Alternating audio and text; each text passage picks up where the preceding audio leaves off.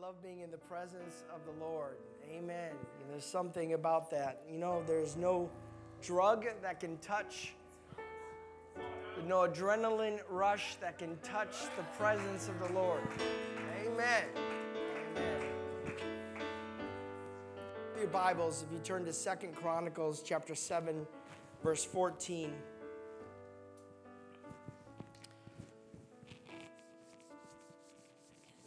Amen. This is exactly what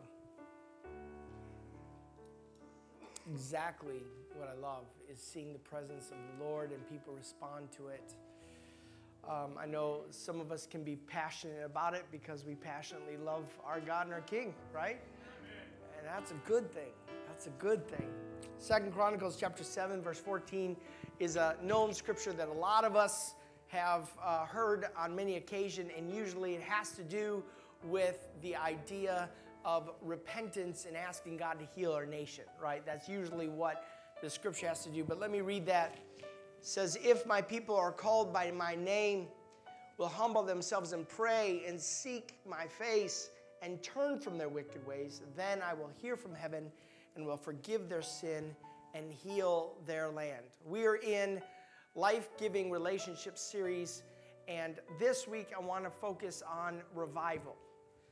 Revival. Let's pray. Precious Lord, thank you for your visitation. Thank you, Lord, for really paving the way of what you're wanting to do in our lives, in your interaction in our lives, in your presence in our lives, in our families, in our careers, in our hobbies, Lord. We're just thankful for you, God. We love you. We honor you. In the precious name of Jesus. In Jesus' name. And everybody said, amen. Give someone a high five. Say, I'm so glad to be here with you. Go ahead and have a seat. So we are in our life-giving series. This is our fourth week.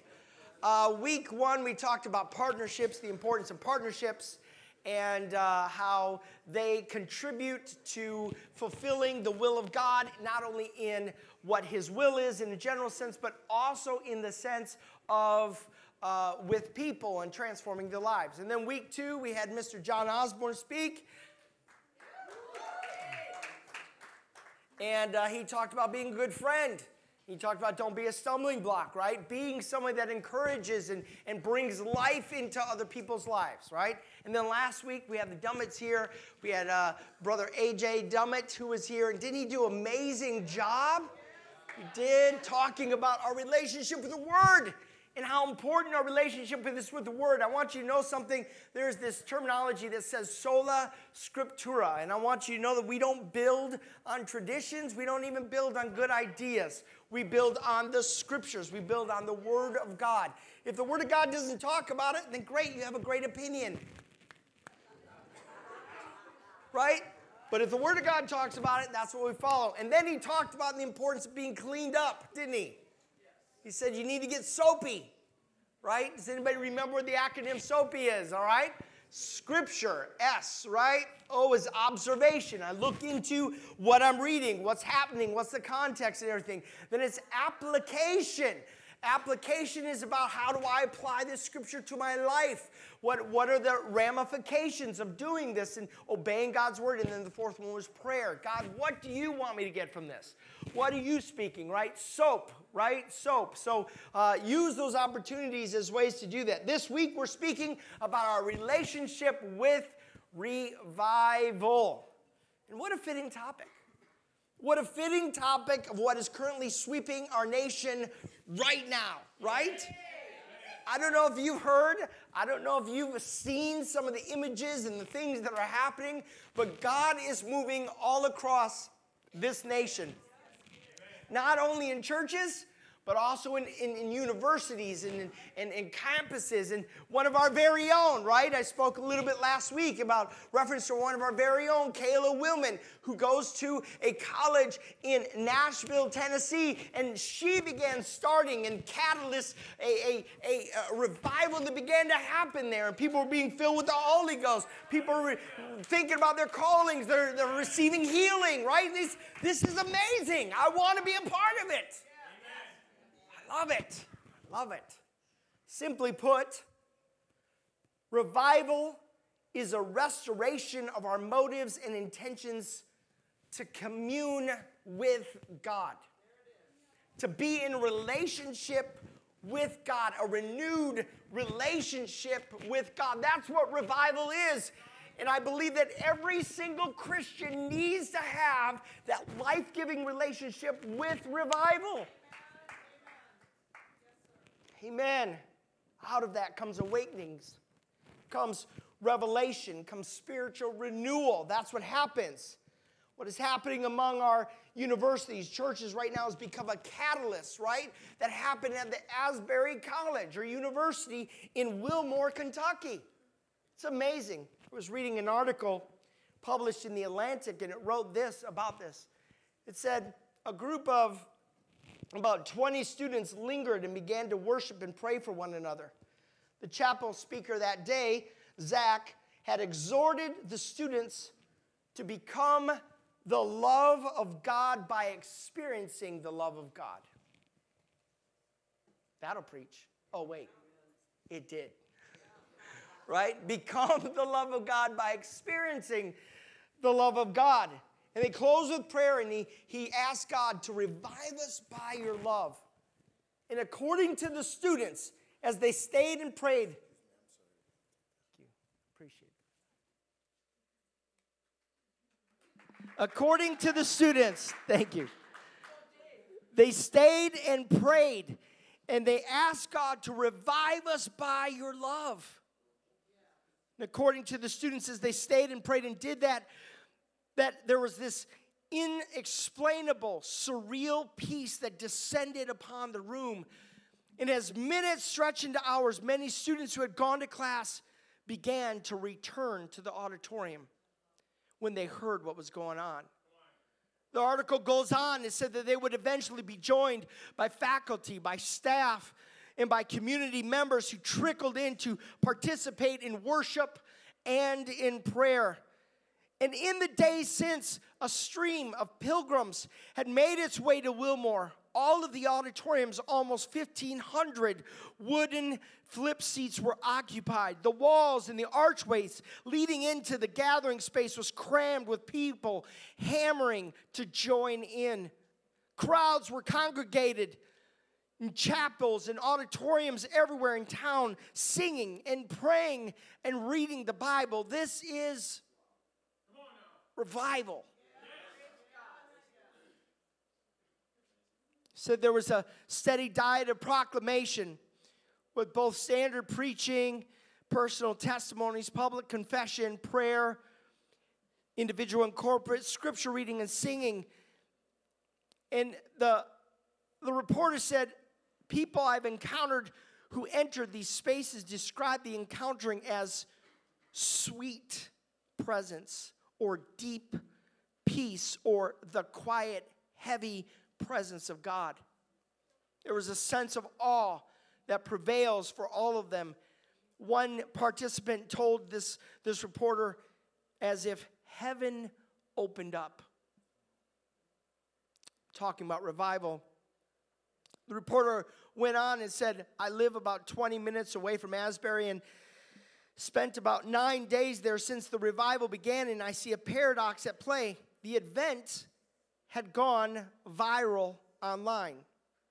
On TikTok, the hashtag Asbury Revival has more than 100 million views and counting. But its appeal is actually the physicality and the simplicity of it. They went on to say, in a time of factionalism and celebrity culture and performance, what's happening at Asbury is radically humble And they said, and it gives me hope for the future of American Christianity. That statement of talking about humble, they had many pastors, renowned pastors and worship leaders that wanted to be a part of it. They wanted to lead in worship. They wanted to speak. And they were denied that. In fact, they had Tucker from Fox News that wanted to do a story, and he was told not to come. Why? Because they wanted to reduce the sensuality or the sensationalism of what was happening. They didn't want it to become another opportunity for some influencer. They wanted God to be the only influencer. Isn't that amazing? They even said that the live stream was only out of necessity to reduce the crowds, because Wilmore has only 6,000 members in their community, 6,000. And they had over 50,000 people coming from all over the country to try to be a part of this event. This is really amazing. It's amazing to see people all across the country responding. But what is it that attracts God?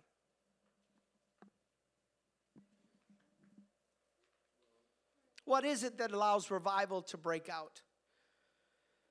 Because I surely do not want to miss out on something that God is doing. Amen. Are you with me? It is true that throughout the Bible we have seen many instances where people have had amazing experiences with God, revivals as it were. Of course, the one that we talk about the most is in the book of Acts, right? The outpouring of the Holy Spirit, and they're in the upper room, and God fills them with that. But I don't want to talk about that. That's great. But I think that there is a notable revival that happened that has impacted where we are even today. One in particular that I'm referring to is when Solomon was dedicating the temple of God. Now, I want you to know just a little backstory here that King David, about 3,000 years ago, wanted to build a temple to not only worship God in, but to be known as God's home on earth. That's a tall order, since the Bible says that the earth is his footstool. He wasn't able to do it, but prepared the plans and the materials for the temple. And it ended up that his son Solomon had the privilege to construct a home for God on earth, a temple where God would be worshiped. And they went through the building and then inviting God into the temple. And there was music and there were sacrifices and singing and worshiping and everything that was happening. And finally, after that, God and Solomon talk. And it goes something like this. God speaking, thank you. Because of your efforts, I'm going to live here. Now, I'm paraphrasing, but that's basically what he says. But here's the biggest part, is that God shares a secret power that we each have to attract God in the future at any time. Amen. What? He basically laid out this opportunity in this way that we can always have revival with God. And that there's a couple things that we need to do. And so God gives us a power to always have revival. And here are the keys found in 2 Chronicles 7, verse 14. If my people who are called by my name would humble themselves and pray and seek my face and turn from their wicked ways, then I will hear from heaven and forgive their sin and heal their land. See, I don't know if you get the significance of this scripture. And as I was reading through it and I was thinking about this service and praying through different scriptures about revival and everything, I kept coming back to this one because I see that there are these nuggets here, right? There's this humility that we have to work in. One, first, we need to have faith, right? That there is a God. But two, a humility. That I am not God. He's God. And I need a Savior. And that He's the only way to be saved. He talked about that, and he talked about walking away from wickedness, right? He's talking about repentance. So now we know that there's this faith and that there is this humbleness and humility and that there's repentance, but there's also a deep hunger that we each need to have. If you want to see revival in your life and your family, these are the components that God provided for us, that He told us the pathway or the journey of how we get to revival. Faith and desire in God. I love Psalms 51:10. It says, "Create in me a pure heart, O God, and renew a steadfast spirit within me." Right? I believe that we can live in continuous state of revival. And you know what that happens? You know what happens when we do that? What happens when we live in revival? God just begins to do things. Like amazing things. Like He walks down the road and somebody touches the hem of His garment and she is restored. Or a group of people reach out and they say, "Hey, listen, I'm sick with leprosy. Will we be healed?" "Yeah, go show yourself to the priest. You'll be fine." Right? Wherever God is at, everything begins to elevate. Right? Everything begins to change and fix and move. And so we need a revival. We need God to be an active part of our life every single day. We can't live without it. It can't just be another thing that we do, a hobby that I do on the weekends. It has to be something more. It has to be a desire that's burning from inside. I was talking to someone and I was thinking about that scripture in Luke chapter 19, verse 30. And the story here is that Jesus is coming on His big triumphal entry. And as He's coming, the disciples start to get a little rowdy.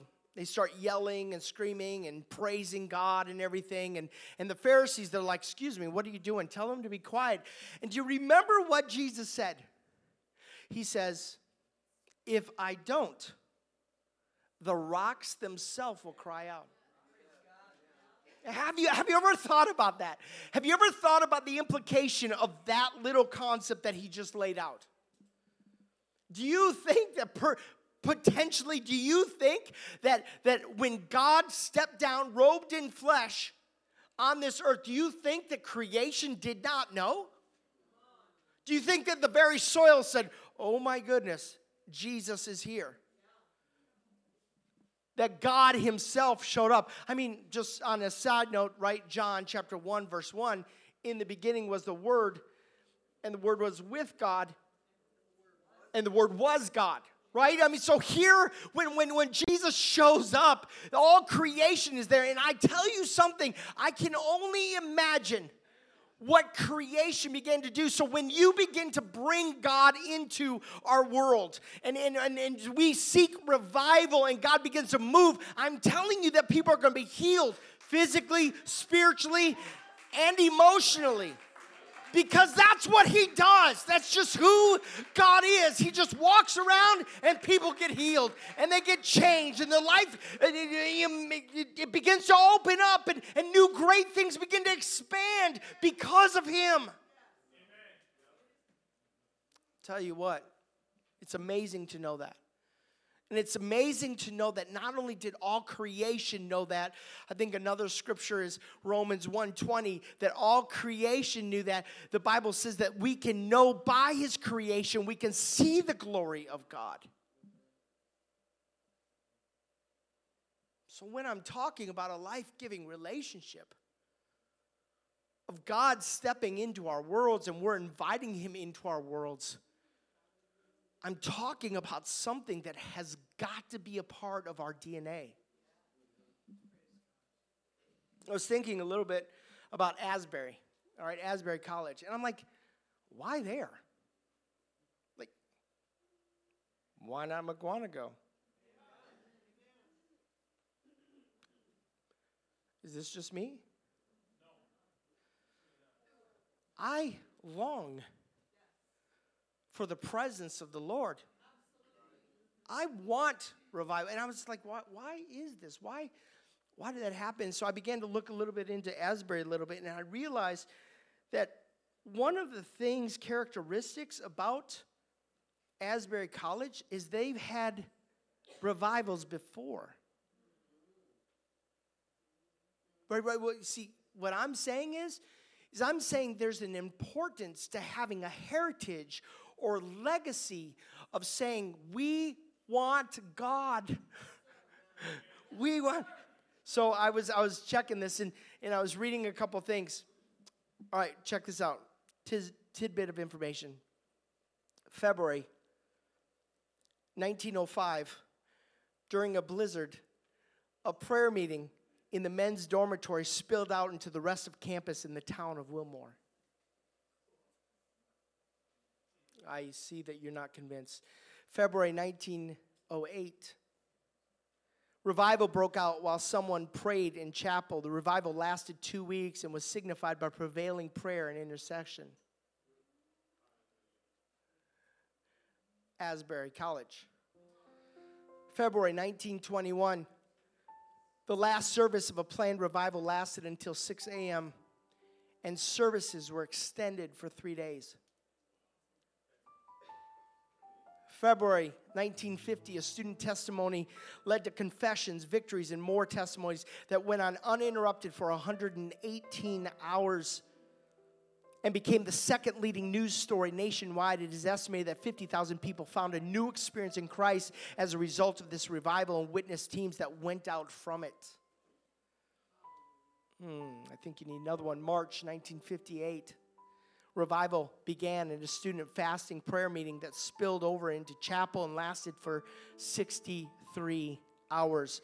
February 3rd, 1970, Dean Custer Reynolds, scheduled to speak in chapel, felt led to invite persons to give personal testimony instead. Many on campus had been praying for spiritual renewal and were now in the expectant mood.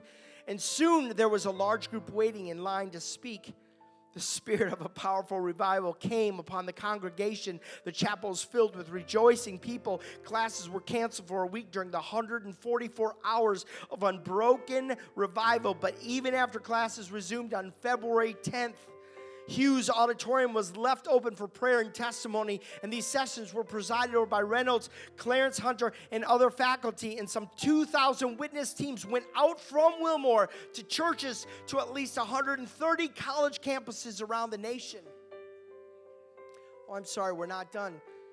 March 1992, a student confession during the closing chapel of the annual Holiness Conference turned into 127 consecutive hours of prayer and praise. In February 2006, a student chapel led to 4 days of continuous worship, prayer, and praise.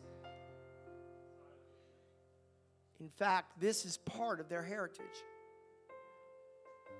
Imagine if your life or your family or your church was known for revival, intense seekings of God, worshiping of God. There's this story, Reverend Jim McGrath remembers the 1970 revival because he was there. And he said this, he said, when I walked in those doors, just this last couple weeks, it was almost like 53 years hadn't passed, and the same Spirit washed over me. He went on to say that as an 18-year-old high school senior, McGrath worked as a janitor at Asbury, and when revival broke out on that snowy morning, February 3rd in 1970, he said the spirit of worship, the attitude, and the people lifting their hands in praise, people kneeling around the altar, like just nobody really leading, the Holy Spirit led. He said, I didn't feel anything different than I felt the morning of 1970.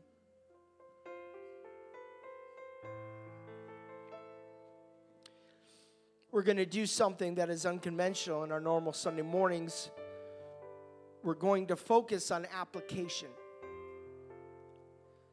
This is why I asked the children to be here today, because I want them to be a part of it. I want families to be able to pray with each other.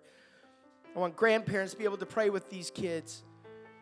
We're going to take this reflection time to pray on specific topics, 3 topics, FCC, and I'll tell you what they are in a moment. And you can pick whatever prayer posture that you are comfortable with. Walking, coming to the altar, on your knees, at your chair, however you do it. And the 3 areas that I'd like us to focus on are these: family, which is renewal, restoration. You may know of loved ones that don't have God right now, or God is leading and talking on them, and that they'd be open to it. Loved ones who need a relationship with Christ, healings that might be needed in your family. It could be spiritual, it could be physical, it could be emotional. We're going to pray about family. Revival in our families. That revival is welcome in our homes, right? Church is the second one. FCC, church. The church's influence. Loving the things that God loves. Be providing a place where when people come in, they feel the presence of God, that God is welcome here, and that we love the things that God loves. That's what the church. That we become this beacon of hope of sharing the gospel message, right? The church. So we're going to pray for revival in the church. And the last one is prayer for our community. Now, I'm talking about the soul of our nation. I'm talking about the soul of this community, those that you live in. I'm talking about a God consciousness. I'm talking about a call to repentance and a call to follow after the word and the will of God. Would you all stand with me? I want to share one more thing. We're only going to do this for like the next 9-10 minutes. 2 Chronicles 7:14. I read that before. I'm going to read it one more time. If my people who are called by my name will humble themselves and pray and seek my face and turn from their wicked ways, then I will hear from heaven and will forgive their sin and heal their land. But watch this. Not many people talk about verse 15. Check out verse 15. Love this. Watch. He says this. Now, God talking, now my eyes will be open and my ears attentive to the prayer made in this place. Does anybody want the attention of God? Oh. Now in the New Testament, you know what it talks about? Because we don't live in that time anymore in that temple, and God has spread out. That's the outpouring of the Holy Spirit. That's why the importance of that is so important, right? But he said this. He said, there's a scripture that says that don't you know that your bodies are the temple of the Holy Ghost? So understand this, that when you begin to pray, God's eyes are upon you and his ears are attentive to you. How many want some revival? So I'm going to have them put the lights down, and we're just going to take the next 7 or 8 minutes, and we're just going to pray however you feel. At your seat, at the altar, walking around, whatever it is, but we're just going to seek revival in our families, in our church, and in our communities. Please come.